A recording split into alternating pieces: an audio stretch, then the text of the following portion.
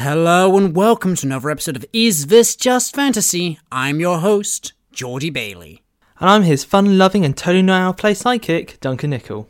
He's not tonally out of place. There's a meta panel in this that explicitly says, listen, I've got to be here, otherwise the story would be too dark. If you need a meta panel to explain one of your characters there, mate, ooh, I think you're on the edge. I'm actually joking, I love Puck. Amazing character. Yeah, everyone loves Puck. We're at peak Puck. This is some prime Puck energy going on right here. That was way too many plosives close to my microphone. Hopefully you'll work that out on the edit. But yes, we're talking about Puck and his best friend Guts in their starring roles in Berserk. Yes, Puck is definitely the main character. He explicitly says at one point that he thinks he's the main character. Yes, it's Berserk! We've gone back to my favourite fantasy series because, Duncan, it is the first episode of our spooky Boo Club. Yes, it is. And we're going to kick off. Do you not like the Halloween intro, Duncan? Oh no, I love it.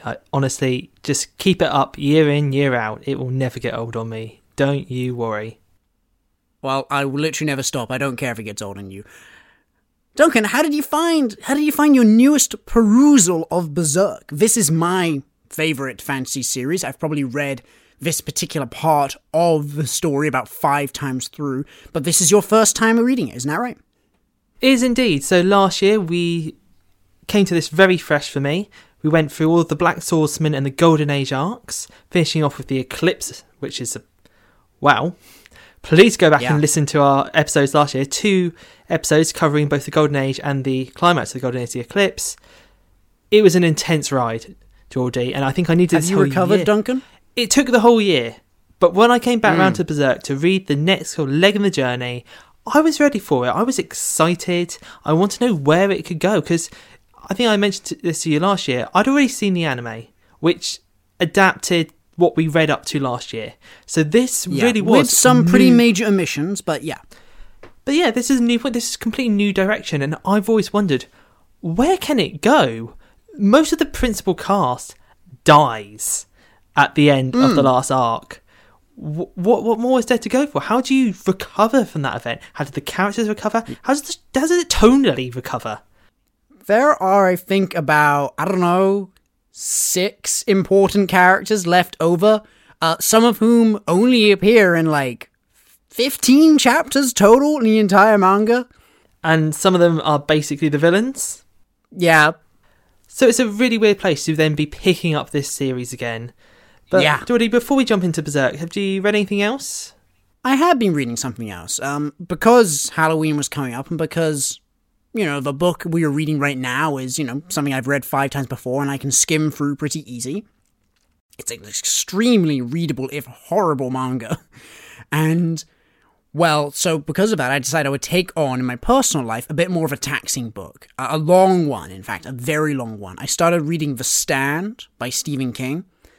I've not read much Stephen King. Those of you who've checked out our Instagram know that I've already published a review of The Stand, or at least where I was up to at a point that I wrote that review. Not realizing that it was actually a fantasy novel. I thought it was much more science fiction, but no. There's a wizard. There's a wizard in it. He can fly. But in that review, I was like, this book isn't that scary.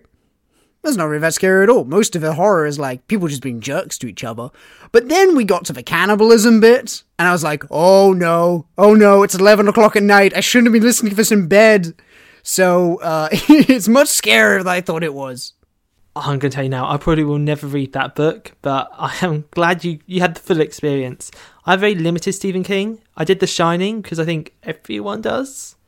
And I gotta do it at some point. It freaked me out. It definitely did. Stephen King I always find is interesting because he always seems to go for such slow burns that you have that moment I think I had in The Shining where you're like, this isn't that scary. This isn't that scary at all. What's going on? And then it's like the frog in the boiling water, which is not true. Like the temperature just slowly rises until you suddenly realise, oh my god, this is terrifying.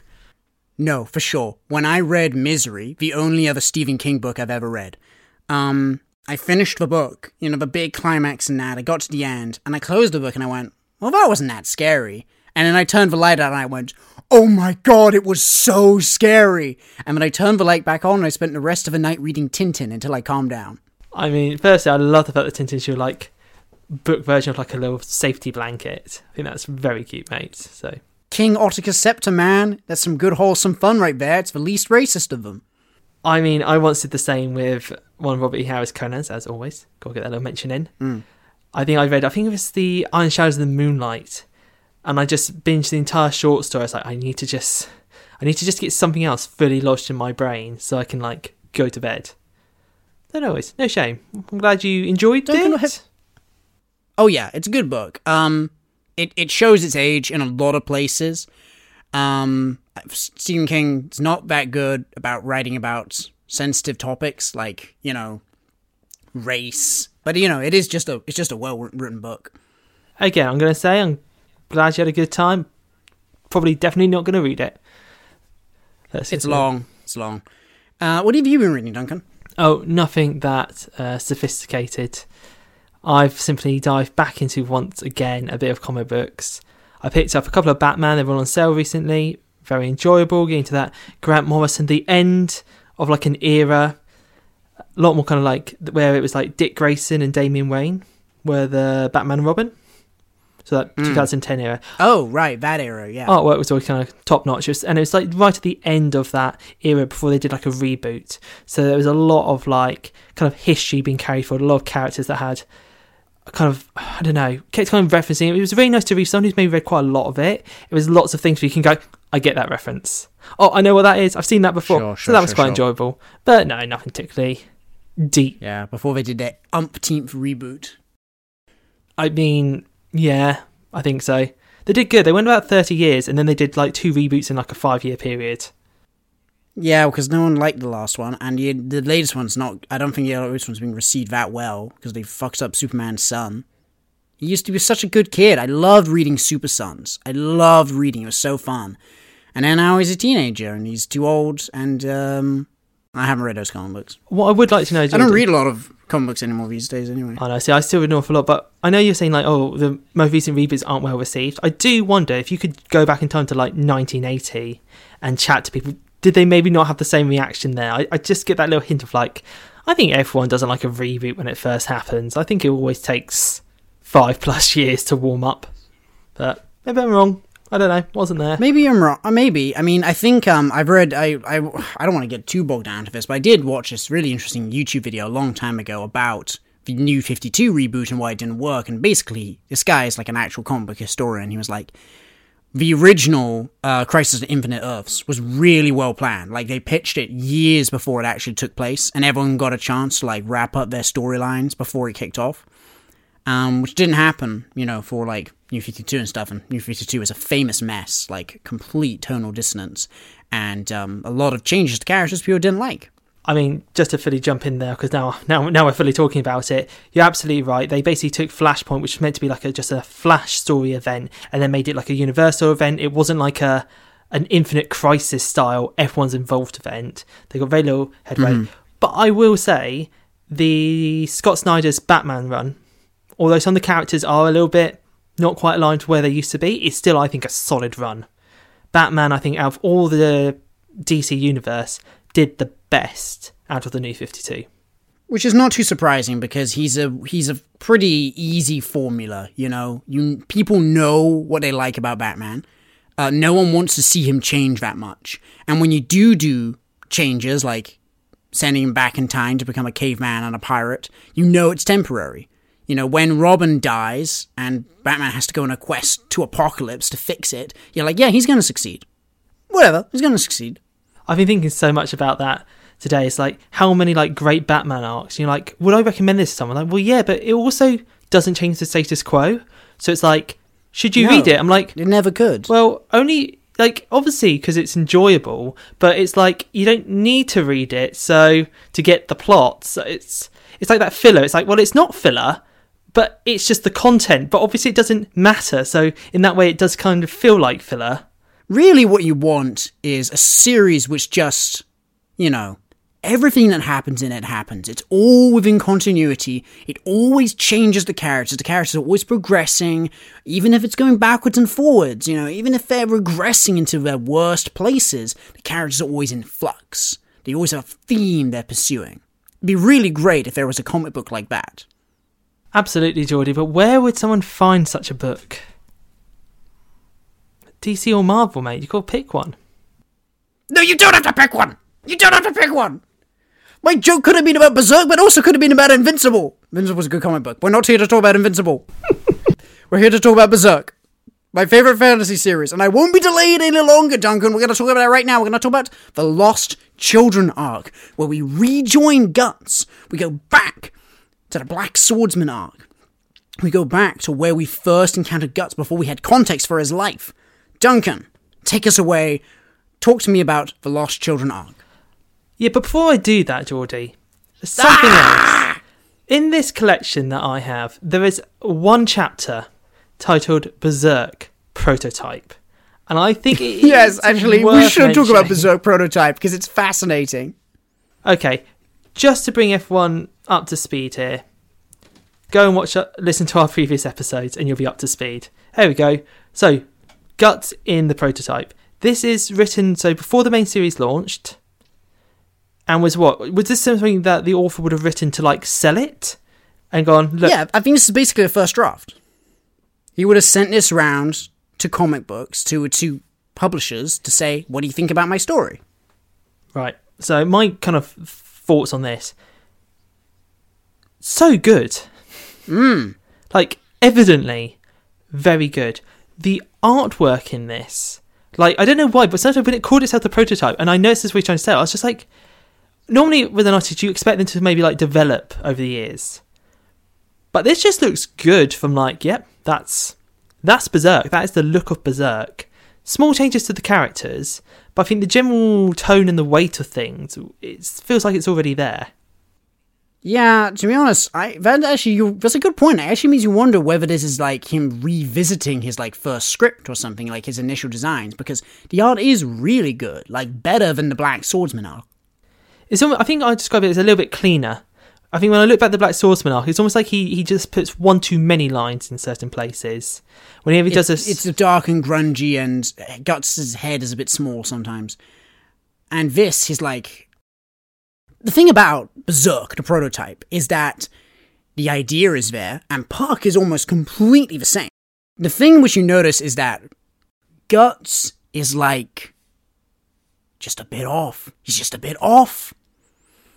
In terms of the actual look of the character? No, I'm not talking about the look of the character. I mean, he does have an eye patch, but he gets rid of that pretty quick. And also his face is a little long, and maybe his chin's a little too big. Actually, the look is off, but that's just because it's different. No, I mean that Guts, as a character, is just a bit off.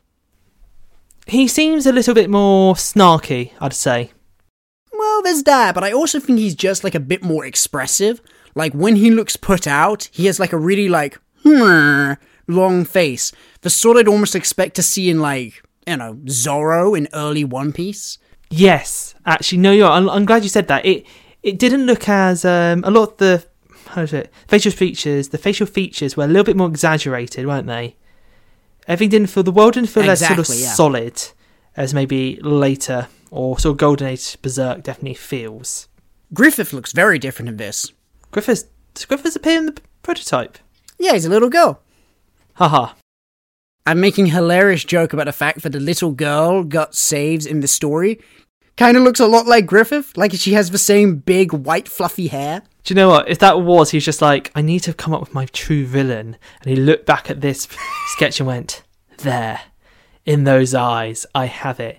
Which also, I think, would be a genius approach. Evil. Because the whole point is the fact that most of the things or creatures Guts fights are these obviously overt monstrous beings. Love that Griffiths does not look like that. But yeah, a lot of the kind of key ideas are there. It really makes you think, how much was planned? And this thing I always come back to that original kind of Marvel and DC conversation. How much did these guys really plan? How much is just go on a whim as things go? But even in this Prototype, that's a great question. Even if it wasn't planned, I think the ideas were there. I don't think it felt like maybe the Golden Age was there, but the idea of right, I have a swordsman, he is branded, he's cursed, he's fighting off, he's going to have these sort of... I still feel like at this stage he probably was still thinking Black Swordsman arc. This is going to be Monster of the Week. I mean, absolutely, that was the thing at the time. It was these big, broody, badass anti-heroes. Like, Fist of the North Star was the #1 manga in Japan. I should probably read that one day, and I would get more context to that statement. Oh, I haven't read it. It's just a matter of history. It's like an apocalypse one, is it? It's a big, burly man in like an... It's Mad Max. Yeah, going around... Mad Max meets Kung Fu meets exploding people's heads. That actually Five-Finger Death Star from, That actually sounds really fun. Kill Bill. And I like that. I kind of see where it's there. I definitely think it's really good having it in this collection with the Lost Children arc. Because I think if it was earlier, if it was the first thing I'd read, you don't want that. You don't want the prototype draft. No, absolutely not. Before you start the main series. And I think even if it appeared alongside Black Swordsman, it would have felt weird and out of place. Like, well, this just feels like it could be another chapter. Why didn't you just integrate this into the Black Swordsman? But now you have enough context of what Berserk is, you can look back at what it kind of was without either it diminishing your kind of engagement. And we're going back to the Black Swordsman era, and it's a nice little refresher to be like, oh yeah, not only are we going back to the same period of Guts' life, we're actually literally going back to his roots, back to square one. So, I'm glad it's included. Great. We're back in that Black Swordsman's mindset. But Lost Children, this next section, although it is canonically more related, or chronologically right next to Black Swordsman, it still doesn't feel quite like Black Swordsman. There's definitely, I feel like, being a bit of a development there. I feel like if you go back to Black Swordsman, Guts, although he is brooding and he's clearly hurt and he's got a lot of trauma there, I think because it hasn't been quite laid out as much, we don't see as much of his fun side. I think because then we go through Golden Age and we see Guts more throughout his entire life and his kind of soft elements, I feel like when you read Lost Children, although you could read it as, well, this is him coming to the end of his Black Swordsman's journey, so he is finally softening up a little. I think he's a little bit more... I don't think we're there yet, buddy. I don't think we're there yet. He's a little bit more caring and a little bit more relaxed. I think the most important thing is that the Golden Age gives you context. Like, that's the whole point of the Golden Age. It starts as just a flashback. It's just supposed to say, why is Guts the way he is? But it ends up being, like, almost a whole story of Guts' life. You could, technically, and a huge portion of Berserk fans have throughout history, only read this section and not read anything else.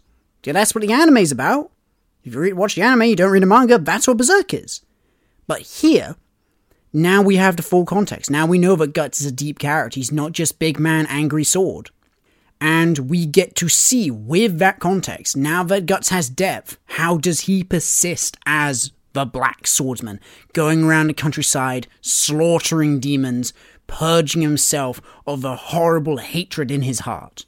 Well, his primary coping method, seems to be hitting things with a sword. So, still a bit of work there. Shall I give a brief overview of the Lost Children arc in totality? I think that would be beneficial to all. The first thing that we're introduced to before Guts even shows up, is we're introduced to a band of knights who serve the Pope? There's a Pope in this world? That's new. There's a Pope now. And they're pursuing Guts as a matter of prophecy. They're following a prophecy that says when the sun dies 5 times, and there's a red lake, which is the red of the lake is Guts, the blood of Guts' friends, the hawk of darkness will be upon the world. And they believe that Guts, the Black Swordsman, is a herald of the apocalypse, and they are hunting him. Which is like so metal right off the bat, before we even get back into Guts. It's like we talked about last week with Elric, and like the first thing that happens is everyone's telling you how cool and important he is. You get a nice reminder, you get a nice little show, don't tell, when Guts does reemerge. But it's a nice little starter. But then when Guts does show up, I think this seems great. For someone who also had taken a break in reading it, it was such a nice thing because it so quickly re-established the world and the character. Because we jump back on Guts and we're following this band of brigands, these bandits, who have captured a young girl and are talking about selling her into slavery. And then after telling some ghost stories, they get the idea of they want to cut out her intestines, stake them to a tree, and make her walk round it. Like, gruesomely horrific. Just vile stuff. And into this, like, really intense scene, we get our tonal dissonance. We get Puck, who pops up and makes a bit of a joke about it and lets the bandits know that just on the other side of this tree, trying to have a nap, is Guts. And what I like so much is we get Guts, and he's just like, I'm trying to have a nap. I see you're about to do something horrific. Yeah, please leave me alone. I don't care. But then you then get, that's what he says, but then his actions are basically almost immediately, okay, I guess I'll kill you guys and save the young lady. No words, that's just the actions. And I love the fact that in this combat scene, we just get how OP our main character is. Because he mops the floor. There's this wonderful moment just at the very start of the fight where one of the bandits is trying to look all intimidating and like lick his knife. And the next panel is just Guts being right up next to him and shoving the blade into his tongue. Yeah, and not in like an intense, oh, I got you way, in like a, whoops, I barely even noticed I was doing that way. And then the tree comes to life. It turns out the tree is evil, Duncan. It's a demon tree. And he fights a tree. And a man fighting a tree should be a very mundane affair. Unless you're watching the Lumberjack World Championships, as I often do. A man fighting a tree tends to be a very slow, laborious path. Not when Guts does it. It's an evil tree, it's got an evil face and has evil teeth. And some of the art in this section, my god, Kentaro Miura is a phenomenal artist. There's this one really, really underrated panel, I never see anyone talk about it, where you see Guts from behind as he swings his sword, and like he's swinging so hard that like the ground is breaking apart, and the fluid line of the motion is just gorgeous. Oh my god. I could just repeatedly say about how good the art is in this, but I'm going to just come back to a point I believe I made last year about when he does combat in Berserk, you can always read it basically moment by moment. One swing goes one way, and then the next panel, you see where the counter swing goes. There are bits where you see he has to stop the weight of his blade across one panel, and that leaves him exposed in the next. It's very rarely, hacky slashy, and then the next panel is someone getting hit. Yes, exactly. It's not like a fight where, like, Wolverine is giving a big monologue, and you just see him in mid-clash of some guy, and then maybe there's one or two action beats, and then it's over. No. The fights in this arc, in particular, are beat by beat, moment for moment. You see everything, especially a fight against the bugs later. Like, a fight against some mooks who barely matter in this story is astoundingly good. I love how we started this off, Geordie, by going, okay, we're just going to give you an overview, and then we're like, okay, we're going to deep dive on the first scene, because it's so well done. I guess we should do more, I guess we're doing more of a beat-by-beat approach. I don't want to do that completely, but most importantly, and this is the thing that really makes this arc sing, we're introduced to Jill. Jill is the girl that Guts rescues at the front. Jill is, I don't know, maybe 12 years old. She's very helpless. She lives in a miserable world. The whole point of her arc is that living in Jill's world sucks. She comes from an abusive home. Her father's friend tries to molest her. That's why she ran away and got captured by people who are then going to sell her into slavery. And Guts is the wild element coming out of the wider, mysterious world, which changes everything. He's the catalyst. And she believes that Guts is her salvation. She believes this in the most like, I can't even bring myself to say it sense. But Guts is this force for change. Not good. Definitely not good, but definitely change. I think that resonates throughout the entirety of Lost Children and into Conviction. I think that's what it's about. I think, and I don't want to jump on this too early, but I think this arc is just as much as it is about Jill as it is about Guts. Guts' main thrust is going to come in the next arc, the next episode. We're not even going to talk about it today, really. But Jill's character arc is first and foremost what this arc is centered on. And do you feel like there's an element then of I don't want to say spinning the wheels, okay? Because this isn't, from what I've gone on to read, this arc isn't key to the plot of Berserk. This is definitely an arc that's about giving you just some character moments, and in many respects reacquainting you with Guts in this current timeline. Yes, absolutely. And then I think part of Jill's job is that she is a lens to see Guts through, because we have seen Guts in one very different context throughout the Golden Age, and now we need to get reacquainted with the old Guts, the Black Swordsman. And then I feel like we're getting that view on Guts, though, Geordie. But, there's my but, though. But I think through Jill, you're then getting reacquainted with, like, the themes going forward. I think the Golden Age ends on such a cataclysmic note, and, like, such great horrors. I think Jill's really good to just kind of reset the balance and go, okay, that was the absolute epiphany of hellish horror. We're now just going to remind you of the mundane stuff and just... Yeah, actually, Duncan, I think you're onto something there. It is, because, Jill's what's mostly afraid of is things like domestic abuse and sexual assault. She's not worried about evil angels determining the will of a universe. And just to make that very clear, though, it's good because it then makes you go, no, those stuff are horrible, it's horrific too. And that's just another, you can't get completely caught up. You can't have the Eclipse. How do I put it? If Berserk was like the Eclipse level continuously, you get burnt out as a reader. You'd stop wanting to read. It would either be too unpleasant, probably actually that would be the main issue. But also the stakes would be too high. It'd be hard to keep it at that level forever. I mean, however, talking of real life horrors, and specifically we've already talked about it a bunch, sexual violence, I think this is probably no, it's definitely not actually, I just remembered an arc to come, but it's one of the worst times in Berserk for sexual violence in its depiction. When you say worst times, are you saying, again, having not read all of Berserk, are you saying worst as in it's presented most poorly, or it's worst as in it's the most horrific visual depiction?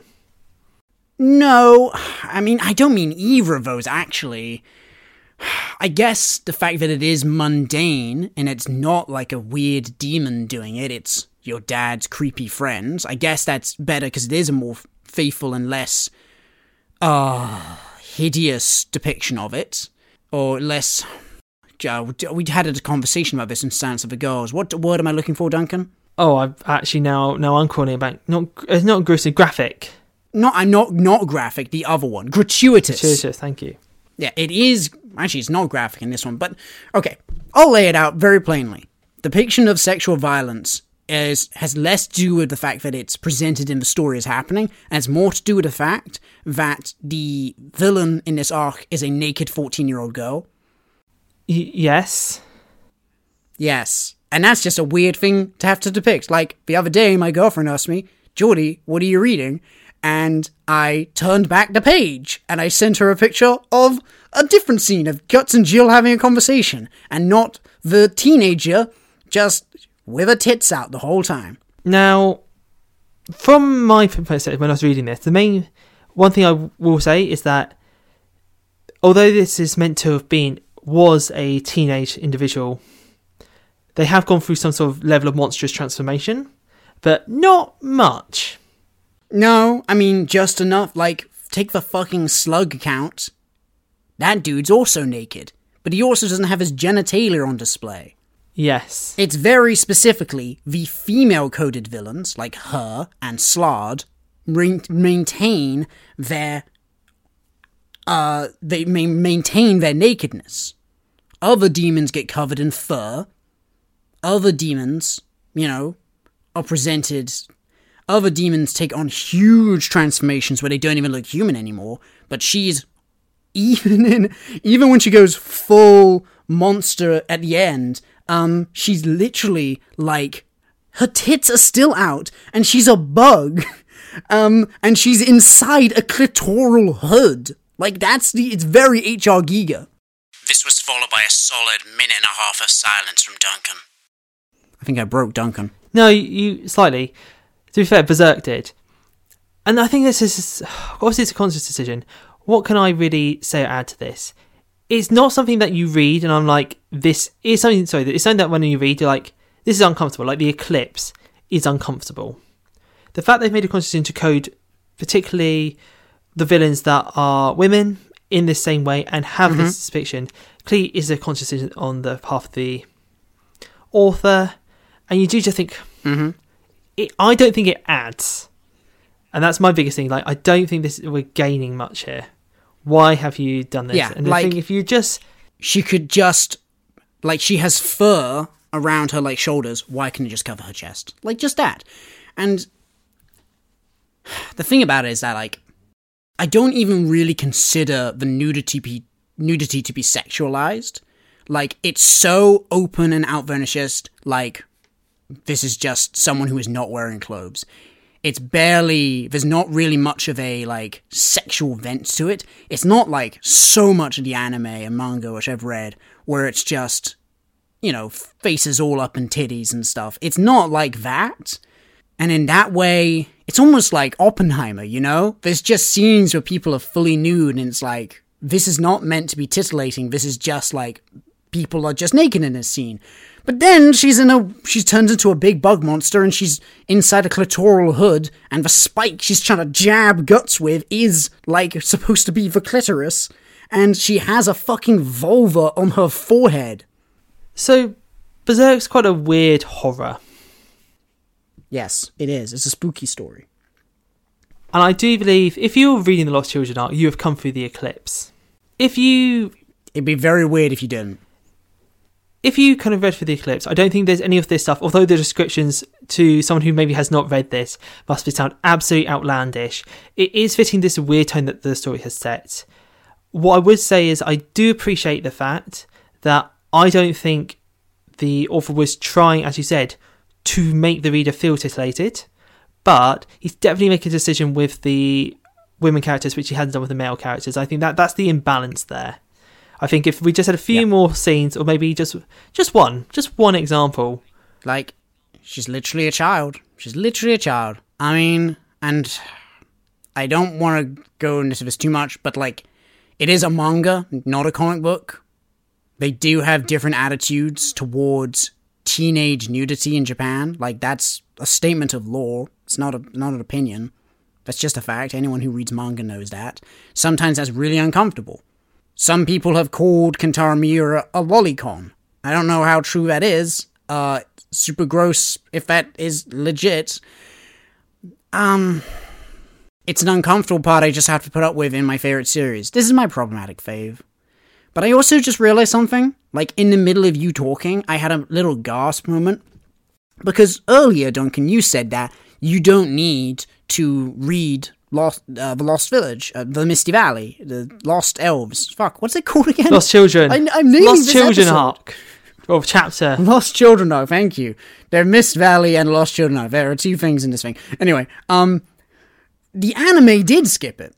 Duncan, there are two Berserk animes. There is the Berserk anime from 1997 or 8, and then there is Berserk 2016.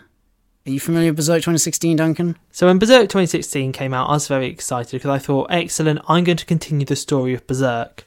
Because I'd finished the 98 anime maybe 5 years earlier, and I wanted to see what the next part of it is. I watched the first episode and went, not for me.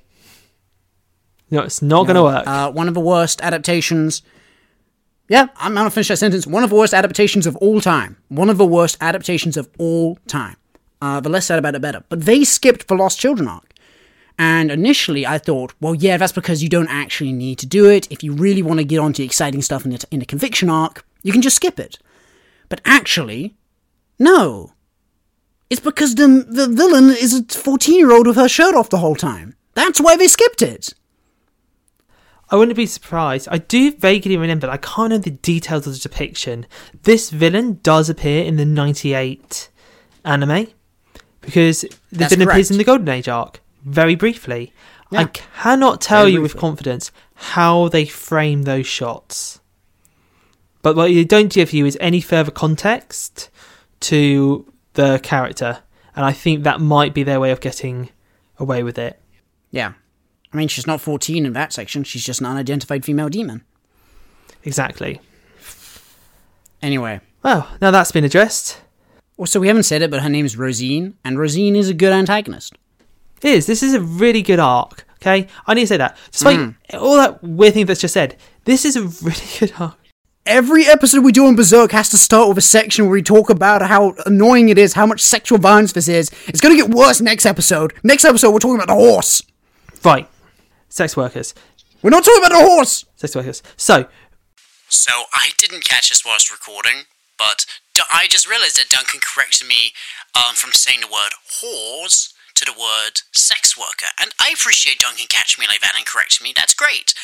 But fans of Berserk know that I did not say the word whores. I said the word horse. And fans of Berserk know why. what is this story about? This is the story of the lost children, because the main villain is Rosine, a young girl who was abused by her parents, ran away, made a pact with demons that she could turn into a, little brackets here, elf. And she has then basically, once she's living in this forest as a elf, little elf. Well, it's not brackets, are they? Quotation marks. There we go.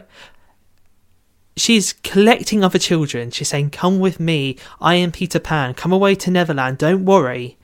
Mm-hmm. But they should be worried. Because she is turning them into, again... Elves. Elf. And they're not real elves. Don't need that at that time. Like our friend Puck. These are demonic hybrids. They're horrible. They are like little fairy elves. Think Tinkerbell crossed with a wasp. Yes, it's horrible. It's horrible. They're so horrific. horrible. And it's very clear that this is a lot of this is not because there's a big thing where he's trying to like convince our character Jill that, you know, come, let me turn you into an elf. But and we can have fun forever. Never grow up. I don't think a lot of the other children's got the choice. I think just so much like, into the cocoon you go. I will now turn you into my elf. And it's really dark because unlike some of the previous, I think, villains, particularly the slug count that we saw in the Black Swordsman and the snake bloke, whereas they not the snake bloke, with this like a kind of going, oh, you know, this is how he turned to evil, this was how his fall. With Rosine, genuine pity for what this character had gone through. You know, with a small child living in an abuser's home who wanted an escape. And it just so happens, instead of an angel giving her hand, it was a bunch of demons. And that initial pact, where they're like, sacrifice your parents and we will let you live an immortal life and fly through the air, totally get. Fair dues. Not blaming I don't think she should be able to make that sacrifice. I don't really think she loved her parents that much. That is actually very true. That's not fair. No, I was mean of me. We know that she did deep down. That's her last dying moments. It wouldn't have worked if she didn't. It's just complicated. Family can be complicated. But a sympathetic villain for Guts to not feel sympathy for the vast majority. That's the fascinating thing, is that we get separated from Guts' perspective because Jill is our perspective character. And even though we get access to Guts' head, we're not really on Guts' side for much of his story. He is, as the story constantly compares, he's like a monster in this story. He is the hunter. He's seeking out this person who is evil and probably does need to be stopped, but he does it with such a brutality, such a fearsomeness that it's scary. You'd be justified in thinking that he is a monster. Kills a lot of children in this. It's that on-off switch in Guts which becomes really terrifying. He's just on this one note of, you are a monster to me. Okay, I'll kill you. And there's no anyone who gets in my way. That's the important bit. Because Rosine debatably deserves to die. Jill doesn't. That's certainly the attitude that he puts out. I do think when you read through this, all his actions speak to the fact that he will not actually kill Jill. Even when he gets close. That's not my perspective. That's my walkaway. Maybe I'm just being too loving for Guts. Maybe so. I think that he would totally have done it. There are 2 occasions in this book where Rosine, in one scene, Rosine is holding Jill, and Guts attacks, and he swings, and he misses. He just misses. And Puck says, "You would have hit her." And he's like, "Yeah, so what?" On one hand, that might be a lie on Guts' part. You know, he doesn't want people to like him. It might be that he missed unconsciously. Which is inferred. But no. It's inferred in that, it's inferred in that scene. He then goes, he's like, "Why did I miss?" And I think that why, to me, opens up the idea of he's like, because he didn't want to kill Jill. Down. But then, that is before the big trial. It's before he has to fight the bug monsters. It's before he burns the forest down to get to Jill. It's before he slaughters more elves. And before he has his big throwdown with Jill, where she's flying around at supersonic speeds. But when, at the end of the day, Jill is lying and dying, she's going to die, he will not stop. And he brings up his sword, and he throws Jill aside to get out of my way. But Jill throws herself over Rosine, and he's holding his sword aloft. And the question for the reader is, do you think Guts is going to swing? I think the answer is yes. I think the answer is yes. At that moment, he is so gone. He is so driven and so lost in darkness that in that one moment, if he hadn't been interrupted, he would have killed both of them. I disagree. And I used to disagree as well. And I bring you back to one scene earlier, which I think is the control of Guts. I know he's lost in that moment. I know it's very hard. But I just remember the scene where he's leaving the Band of the Hawks for the first time, and he has his sword fight with Griffith, and he stops his blade. Obviously, he doesn't want to kill Griffith. Comparable. But this is but that's because he might start the swing. I could see that. But Guts I don't think would ever finish it. I can just see that moment, the blade just going to get a hair's width away and then going, dum, and the wind just blowing aside. I don't think he would have gone through with it. And I just feel like that's Guts. There is a scene in this exact section where that exact thing happens, where he does stop the blade before it hits Jill. Yes. I think he just would have played out again. I don't think this is about him. He's on the edge. But I just think as a character, he hadn't crossed the line. And I also think that as a character, even Guts doesn't know what he was going to do in that scene. I think that in that moment, and this, by the way, is a new reading. In all my previous readings of this arc, this chapter, I always took it that Guts was not going to swing. But this latest time, for some reason, I just have a different impression of it. But I also think that Guts, in that moment where he's holding the sword at its zenith, he doesn't know what's going to happen. He doesn't know what he's going to do. No, because I think, doesn't he raises the sword before he even knows Jill's going to throw herself across Rosine. That's right, but he doesn't then immediately lower the sword, does he? And his eye, specifically, I'm referring to the art here, is in its big, blazing white mode, which artistically is supposed to represent Guts' unending anger. The rest of his face is all blacked out. It has a really clear meaning in Berserk as an image.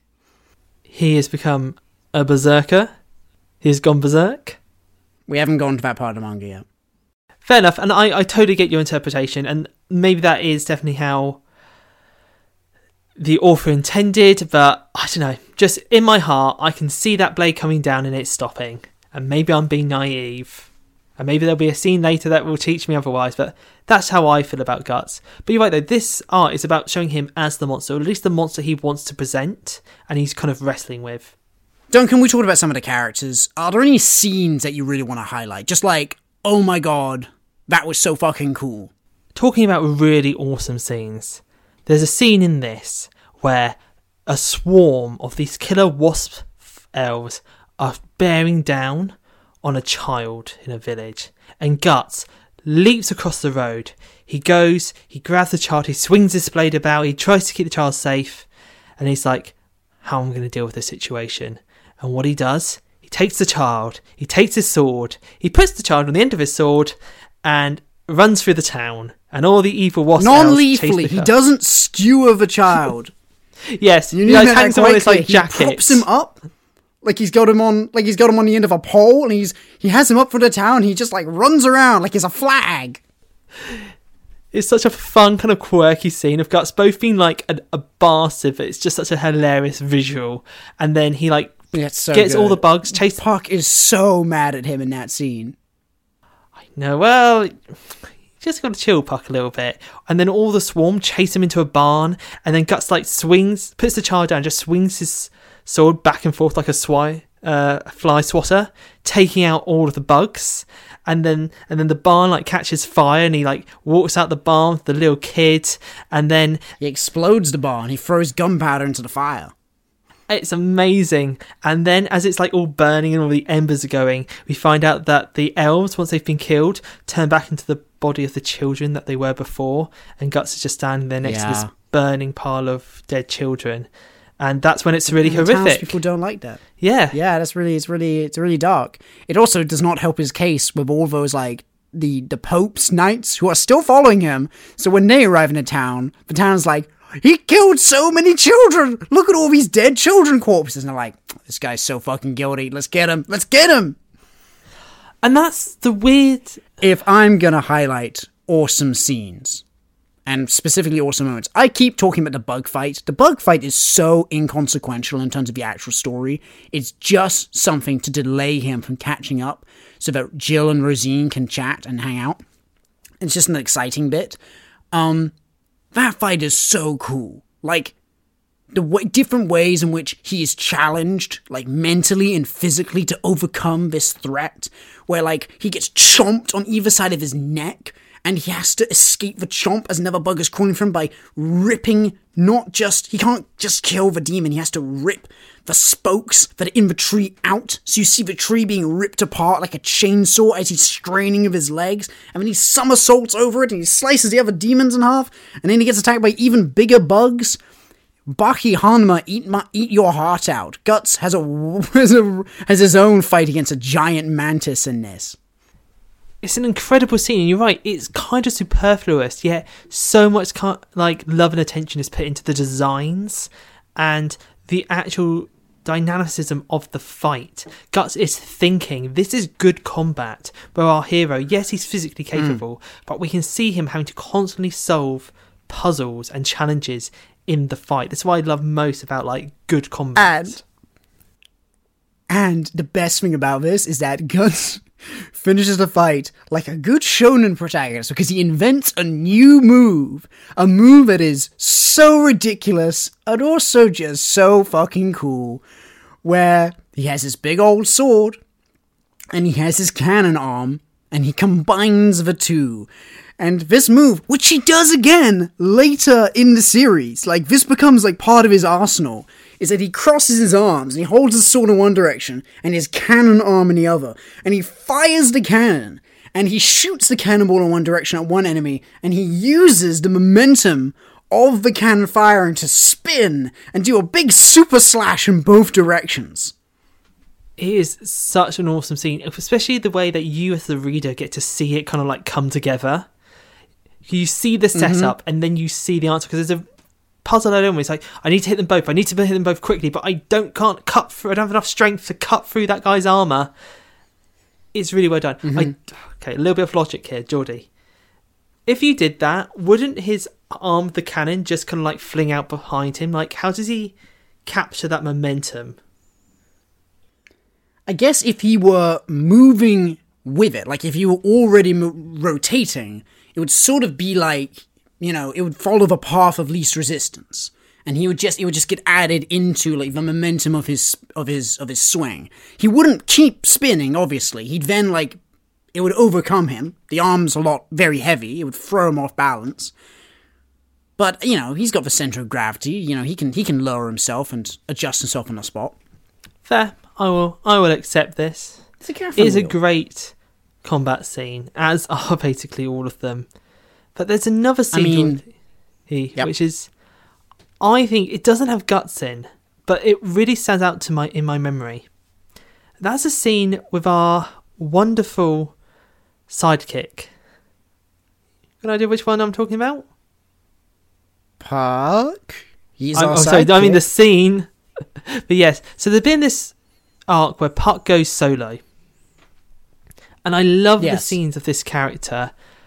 Sort of like, he kind of goes off. He tries to find Jill on his own, because Guts is an absolute very bad man.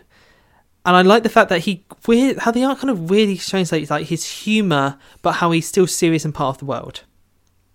There's this great little bit at the start of one of the chapters where Puck is like armoured up with like a beetle. What? Yeah. His arm is up like a beetle? No, he's armoured up. He's like got a little shield. Like he's made.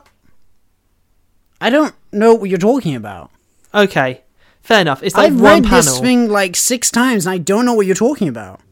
It's like one panel at the start of a chapter, and it's just a little clip of him, like, he's like created these little like tiny, it's literally just for one panel of him like working his way through the forest, and he's just got like this little makeshift equipment. He doesn't have it in the next scene, or literally the next panel. It's just for one little panel. He's just like there, like, whoop, I'm going. Huh. But That's I enjoyed weird. that. But no, the iconic scene though with Puck is when he catches up with the other elves, and they're playing like a ball game, and they're tossing this ball back and forwards, and he's like, I'm going to go and just start playing with them, maybe they'll accept me. And he captures the ball, and he turns it over, and it's a human eye. So gross. So gross. Kudos to him. Doesn't immediately freak out. Definitely like, look, chucks it away a moment later. There is a bit in this story, though, where, like, he takes over as Jill's companion. He completely abandons Guts, and he's like, alright, I'm Jill's sidekick now. Or I guess he probably thinks that she's his sidekick, but... I think, okay, I've bad him say he's Tony Disney, he doesn't fit in to Berserk, this character of No, Puck. he does fit, that's the point. He's there to give us levity. He's the Moonglum to Guts as Elric. I get that, he is functioning Berserk there. is a funny series. It's full of goofy shit like this. Do you not remember the conversation we were having like 40 minutes ago? I can't, I don't, you need to understand that Berserk has layers, man. Listen, this is as serious as Puck ever gets. I don't know what to tell you. He's just a joke machine later on in the manga, man. I'm so excited by how, like, oh yes, Puck, a serious and important character who adds layers to scenes, because I've read forward in Berserk and he's not like that later. I'm sorry to reveal this to you. Okay, maybe there's a few things here though that I think adds to the unsettledness, okay? And I want you to maybe help me work me through these emotions so I can like Puck like you love Puck. So, Okay. Puck. We don't really see much during the entire Golden Age, which is a big stretch, of anything like Puck. You know? He's not needed. He's not needed, because we got the fun in the other characters. You know, there's guys in the Band of the Hawk who bring that levity, and then also Guts is not as miserable in the Golden Age arc. Like, Guts is cracking jokes and being sardonic and stuff all the time. Like, I mean, remember the scenes with Casca where the two of them would argue? Guts doesn't have anyone to talk to in his Black Sword arc. He needs someone to talk to. And I get that, and that works. So I get him, how he functions. He does make this more enjoyable to read. But Puck is the only one of the few characters who doesn't have a consistent art. All the art, and don't know, like the forms and the fit of the human, the world feels so solid to me. Puck can go cartoony. Puck can go 2D. You're talking about chibi art. Geordie, what's chibi? In the world of manga, there is a trope, an artistic device of, at certain times, either to emphasize humor or shock, or basically like really exaggerated emotions. If you've ever seen the little stress marks over an anime character's head, that's part of this stylistic choice where you take an image of a character and you remove details because you're showing them in like a bare bones, they only have one emotion in their head at this time approach. It makes them, as you say, cartoony. You can go even further than this. Like in Full Metal Alchemist, there are actually like 3 layers of character design where a character is in their normal mode, they're in a slight chibi mode, and then there's a very specific, they are just a little oblong shape with some of their facial features attached. And this is just a style that exists in the world of manga, both children's manga and adult manga. But it's not a style that existed for the entire Golden Age arc of Berserk. Nor the Black Swordsman arc either. I don't think Puck was ever a little chibi boy. And it is very specifically only Puck who gets to do this because he's a fairy. You know, he's not human. He doesn't get to Actually, that's not true. There is a slight chibi moment earlier in Berserk. It's the scene where Griffith shows Guts porn.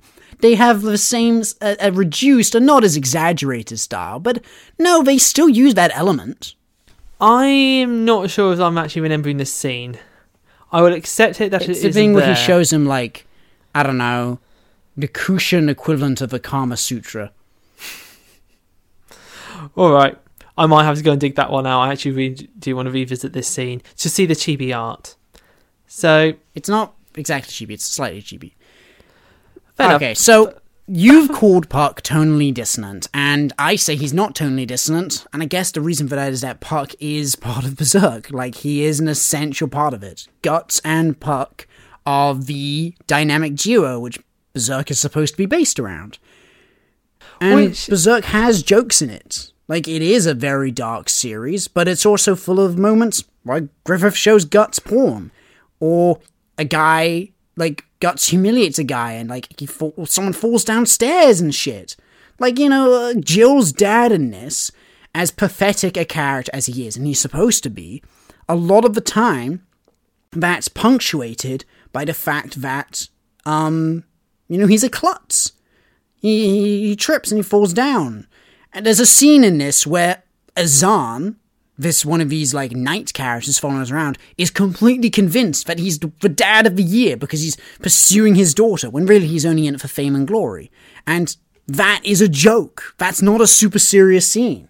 Maybe then it's not the humour. Maybe it's kind of... how do I put it? Okay, I've got this now. The humour that I felt in the Golden Age... for me, it's clear, I do enjoy Puck, and I do want to see them together and see their characters grow.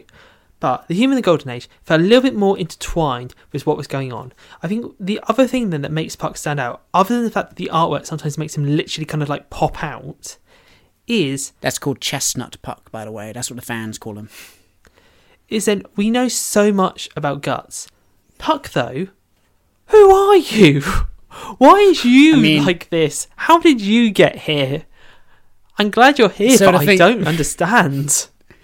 The best thing is that it's not going to be explored in any of our episodes today, because the exact moment where we start to get a hint as to Puck's past only comes after this arc is done. And to be honest, Duncan, he's not a character. Like, not really. He's a two-dimensional character, and Guts is a three-dimensional character.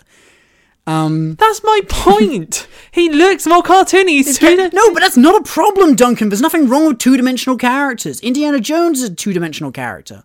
That's mean, but probably true.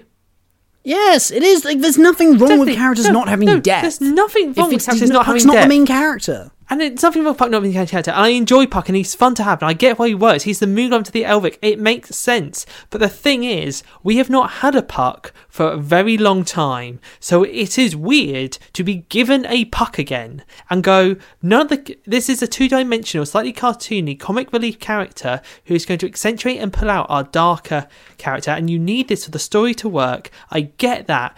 But just very different. I went through the Eclipse, Geordie. Where was Puck in the Eclipse? Puck was canonically near the Eclipse. Don't you remember? I know, he was watching on from the sidelines. And Rickett meets Puck, and he leaves with a little bag of fairy dust to go find the cyclone where the eclipse is happening. I think I've just got to accept and move on. In a way, you could put it that Puck is the hero of the eclipse because he saves Guts and Casca. I'm going to say it now, Geordie. Having not read the rest of Berserk, I'm going to say Puck is the hero of Berserk because he saves Guts. Probably, if he doesn't save him physically, he must save his soul and personality. That is 100% true. That is 100% true. Guts would not go very far without his pal Puck. When does Guts start liking Puck? Because maybe that's another element. Because Guts, the character that we've been with for so long, is not buddying up to Puck. Maybe that's gives it a bit more. When does Guts just turn around and go, "I love you, buddy"? I mean, so I'm going to pull back the curtain on something like this, and we shouldn't do this. We should wait our turn, and we should do it in 3 years, and we get to the more modern parts of Berserk. But actually, Duncan, at a certain point, Guts literally stops talking to Puck. They're in scenes together, and they don't talk. Like, I do not remember the last time in canon that Guts and Puck had a conversation. And I'm not exaggerating. What is it like a plot point? Like they have a falling out? No, they just don't talk anymore. They don't need to. Like, the story has moved it past the point where their relationship is the core of the series. And I can't tell you why, because of spoilers. That's for next year. But, yeah, they just don't talk anymore. And it actually is really sad. And I'm not joking. The reason why I'm really coming out to bat for Puck here is that this is peak Puck. I made it sound like a joke earlier in the episode, but it's not. I will miss Puck greatly when we stop talking about the Lost Children arc. Well, now that's just made me feel sad. And it just I'm makes sad me too. feel... I think Lots this is of my Berserk thing, makes me Geordie. sad. It's the fact that reading The Lost Children, I loved it. It was a really great arc. But I felt like, I don't know with confidence. At the end of the Golden Age, I felt like I could go, I know what Berserk is. I think I was lost that again, despite being quite similar to the Black Swordsman. This just does things differently, and I don't quite know, because the next up bit, obviously, so as we've already read it, the next section is also quite different to this. I'm like, what is Berserk? Well, I think you're onto something there, Duncan. I think the Lost Children arc is not just an opportunity to reintroduce the Guts as he was in the Black Swordsman arc. It's also about a character in flux. Guts is deeply lost, and that will get explicitly called out. This is Kentaro Miura. This is him showing us that Guts is lost and full of despair and hate. And then at the start of the Conviction arc, we're going to be told, and he's going to receive guidance. In the next episode, we're not talking about it now. So you're telling me that the real Lost Children were the friends Puck made along the way? I mean, should we talk about the last lost child? Because there are no children left in that part of the world anymore. I think Guts killed all of them. Jill and Guts together. It was a team effort. It's Thomas and Jill. They're the only ones left. They are. That was... no, we're not going to get into that, but... Well, I will, actually. Why not? The number of children that the maths in this, for these elves to account for. Yeah. Like, they must have taken all the kids swarm. for miles around. Yes! I was thinking at this time as well. Like, holy shit, there are so many kids. And they kill each other a lot. They do war games where they just stab each other. And Jill's like, yeah, we'll just get more. We can get more down at the store. So that's a lot of kids. And also, I'm just like, how long has Jill been at... I think Jill's been at this for like 4 years? 2 years. 2 years. Oh no, 4 years. Wait. A little over 2 years, I think. Because Jill was already turned before the eclipse, and it's been 2 years. Rosine. Oh, sorry, Rosine's was turned into a I've demon. made that mistake before. I got made fun of on the Berserk subreddit for it. Oh, you poor man. You wait until we get to the next arc. I'm the real struggler here. I really struggled. But yeah, so Rosine's been turned before the eclipse. So it's 2 years, just over 2 years then, from the eclipse. So she probably only made the deal just before Griffith did. Yeah, I think so. Very I think he was modern one. new to the game when she showed up with the Count Slug to kill a band of Hawk members. And the Count Slug also must have been quite new to the game as well. That's probably why they were out in the world, not in the eclipse. Because they were like new recruits. Yeah. Exactly. It all adds up. I realised that they both backed away from the Skull Knight, which means they received like a memo. They received instructions like, all right, go to this location and kill these guys, okay? That's important. Destiny says so. But listen, if you see a guy who is just a skull man on a horse, get out of there. Don't tangle with that guy. I mean, yes, I love that. I also like the idea, like, they're still in communication. Because Rosine is very much like, I'm just having my, like, fairy time. But she must occasionally just get notes from, like, the hand, being like, okay... No, I don't think she gets notes in the hand, Duncan. I think they were a bit more... Well, for one thing, they're focusing on other matters right now, but that's for the next episode. But also, I'm pretty sure they are not close managers. I don't think Void is coming around with a clipboard going, all right, let's look at your quota, okay? How many people have you killed? Yeah.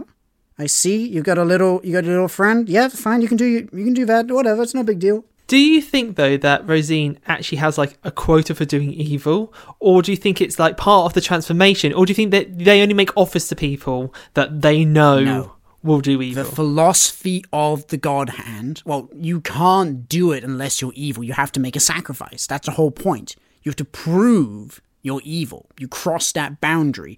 You cast off all inhibitions of humanity.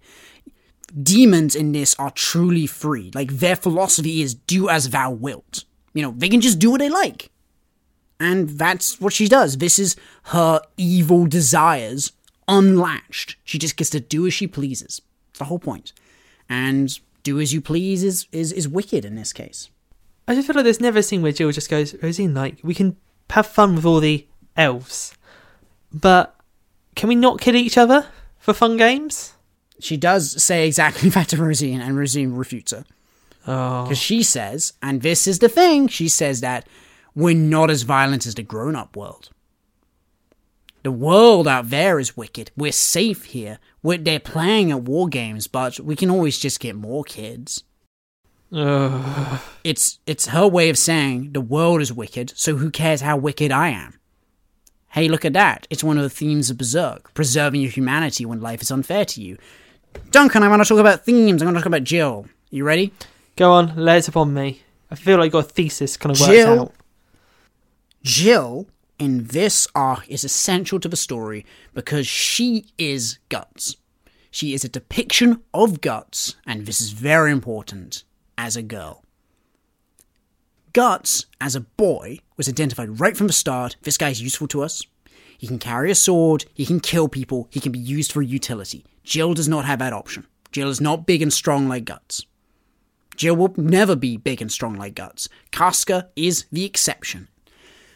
Jill has a very similar upbringing to Guts. She is raised in an abusive home, if you can even say that Guts had a home.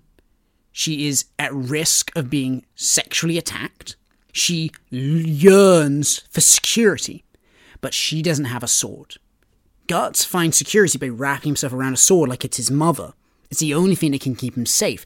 And Guts, as long as he lives, he's learnt from an early age that as long as he holds a sword, he can be safe because he can kill the people who would hurt him. And Jill doesn't have that option. So Jill, throughout the story, is in a constant state of flux. She's looking for somewhere to escape to. Duncan, our show is called Is This Just Fantasy? And Berserk, the Lost Children arc, attacks the very idea of fantasy. The idea that reading this story is about escapism. The characters in it are not able to escape. Because the thesis statement of this manga is that life is unfair, and it is cruel, and it is full of suffering. And surrendering to it either means dying or turning evil. Like letting the world turn you into a cruel, horrible person. The reason why Guts' struggle in this is not just physical, but it is in his very soul, is that he's on the edge of corruption. Just like Rosine. Rosine fell. And Jill is also on that path. Jill represents the idea that Guts might be able to win through because Jill rejects evil. There's this moment, and I only noticed it this time through. I love this so much. When Jill is going to be put to sleep, to be put into a cocoon, it is really, really similar to Griffith's transformation when he's wrapped up and he's being deconstructed so that he can be reconstructed into one of the God Hand. So you see this line of symbolism. Jill and Rosine as Guts and Griffith being given the same choice, one of them succumbing, one of them refusing. The idea that there is no holy land, there is no safe place that you can retreat to. The theme, the core theme of Berserk is that life is unfair and you have to struggle through. And that's the micro lesson which we see Jill learn in this. Jill doesn't get anything to defend herself at the end, except a little chestnut given to her by Puck and some healing fairy dust. But that's all. All Jill gets to walk away with is the idea that if she doesn't give up, maybe one day she can have a better life. Do you also draw comparisons to... I know you actually said that she's not like Casca, but Casca's origins and her life that she escaped and that Griffiths offered her a sword. No. No? No, there's a very important difference. Casca represents, in the world of Berserk, represents a failure. Because Casca can only live for the sake of other people. She has to live for Griffith. And when she can't live for Griffith, that emotionally devastates her. That's not a healthy way to live. Casca is not, in most of the Golden Age, living a fulfilling life. And when she's given the chance of being given a more fulfilling life by being with Guts, a man she loves, she rejects it. Okay, very well. I can definitely kind of accept that. I did feel at the end when she sent her on her way, I'm like, you're going to give her just that? Like, I almost wanted her to be given a sword. I'm like, that is not the answer. Yeah, I know. Wouldn't that be nice? But no, it can't. It's not going to happen.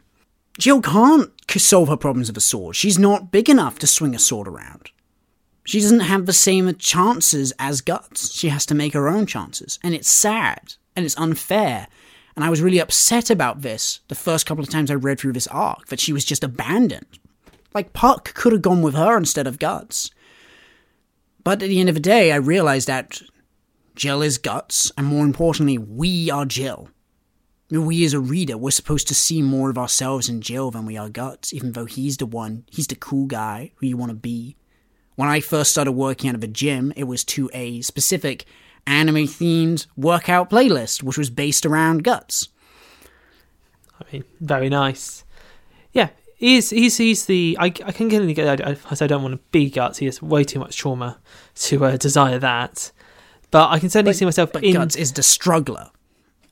And we all want to be someone who can struggle through the worst things in life. And so that's kind of way of saying with Jill. And that's why I think it's really important thinking back to what we said earlier, that a lot of Jill's problems are much more closer to life. And Jill herself is closer to life because a lot of us, I'm not supposed to speak for everyone, can't take up the sword, as it were. Like, that's not how you solve your problems. Mm. Especially when you're sometimes a child. Like, it's hard. You can...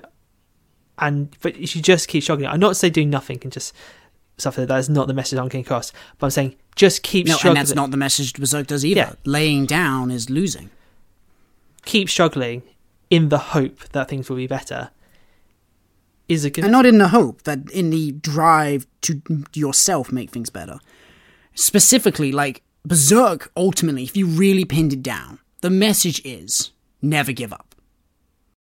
But it's a very different never give up from so many different depictions of that phrase, because that phrase almost feels, childish. Never give up. Or sometimes you do need to give up. The point of the series is that whatever your backslide is, however far you go, you could always come back. You could always become a better person. That's what it's really about. It's a very different depiction of what giving up means. Never give up on yourself, even if it doesn't, not a specific dream or action. Yeah, good. Thank you, Duncan. I think that's really nice, and that's why I'm so glad to have read this arc. I think this arc coming after Golden Age, while I did find it weird, and it took me a while to get Puck, I think it was really nice to reacquaint me with everything. In fact, having that break, my year-long break between Golden Age and The Lost Children, kind of felt right.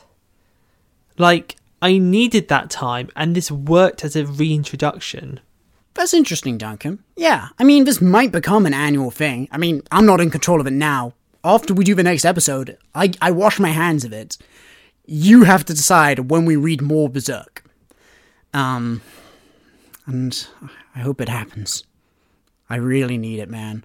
Geordie, I have no doubt that I'm going to want to continue Berserk, because this is a story that I want to see the end of. Because you can give these messages of never give up, but I feel like never give up messages need to have a certain type of ending to really land. You can't never give up and then just have the heroes just luckily get what they want, or get everything that they want. There's a lot more to it. So, yeah, man.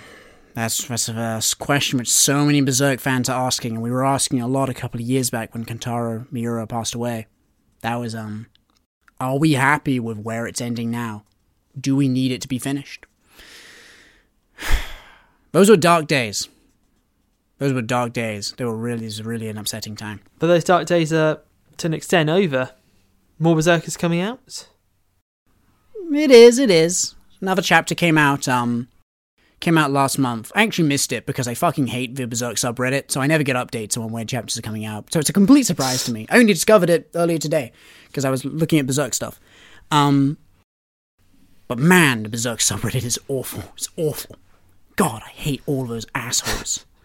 If you're listening to it from the Berserk subreddit, Bo, love you guys. You guys are great. You totally understand what this series is about and aren't always making these awful fucking jokes where there is a specific subreddit for get your Berserkle jerk shit out of my fucking timeline. Oh, I actually don't know what to say to that. Some Reddits... I hate weebs, Duncan. I hate them all. Except the ones who listen to this episode, you're cool, because you're fantasy fans. You read other books. You read books. That's something you can not say for a lot of weeaboos. Geordie, it sounds like a really stupid thing to do at the end of this particular episode, but I've got to ask, do you recommend the Lost Children arc? Not Berserk. I do. Yeah? You shouldn't skip it? It's not filler? I do. It's not filler. I've heard it called filler in the past, and it's not filler. For sure, it's a really good part of Berserk. Highly recommended. Thematically strong, the usual problematic Berserk sexuality stuff. It's not the worst it ever gets. And that's about the best I can say for it. It's not the trolls. Oh boy. Oh, I've got that to go through. Yeah, I'm glad you didn't say look forward to, because I'm not going to look forward to that. And I too recommend The Lost Children for people that have come this far. Obviously keep continuing. If you pass through the Eclipse, you can pass through Lost Children and keep enjoying this story. I think I've made it very clear how it does feel different, but it still feels very good overall. This is really well written. The artwork is stunning and consistently stunning. I think it's the main thing. So coming off a lot of like Western comics, you've got changing styles and artists and rush deadlines, to see just something that is consistently looks uniform and this good and this well done. It's such a treat. Yeah, and the rest of the story looks like this arc. I think this arc is where it really defines the art style going forward to a T. And from now on, the series just looks like this. It just looks gorgeous. I particularly do enjoy the fact that we got the Berserk prototype included in this collection. Duncan, would you recommend a Berserk prototype? I would recommend the Berserk prototype, but as it's included in this collection, do not read it until you get to this stage.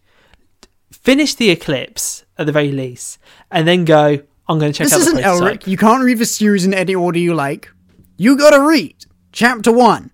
You gotta read The Golden Age, the Berserk prototype, and then this. In that order, specifically. It was very cute to see some of the ideas, and certainly the fact that Berserk started out as more that Monsters of the Week, and then it gives you that new appreciation of how it really transformed. I love Berserk, even when at times I hate reading Berserk. I never truly hate reading Berserk. I can't get enough. Oh my god, it's a difficult relationship. Well, Duncan, that's all of Berserk for us, I think. Don't you dare. We have got much more to talk about, Geordie. It can't be contained to one episode. Oh, that's right. There's a whole other part of this arc. That's right. Next time, you'll catch up with us with the rest of the Conviction arc. The part that's about the Tower of Conviction, and a bit that the Conviction is in. So looking forward to it. And if you're listening to this and you have read all of Berserk, part of Berserk, just watch the anime, or seen the memes online, please go and join the conversation and tell us what you think about it over our Instagram. It's Just Fantasy Podcast. And in more in depth, you can always reach out to us at our Gmail. It's justfantasypodcast@gmail.com. I would really like people to engage on this one, because even though I made a joke about the Berserk subreddit, because a lot of Berserk fans suck, I really like to talk with Berserk fans. I really like to, because Berserk is a series that really leaves an impact on people. It really leaves an impression. People care about it for a specific reason. It touches us in really deep places. And I would really like to be able to share those experiences with people who are genuine fans and not just a bunch of fucking shit posters. Well, you have been scarred. No shit posting on... I truly have. Again, I am the real struggler, Duncan. Of course you are, Geordie. As are we all. Well, we'll see us next time in the titular Tower of Conviction. I don't think it's actually titular. It's not in any of the actual titles. It's just what I call the next subsequent arc. And I've been your host, Duncan Nickel. We'll see you next time. Bye. Bye-bye.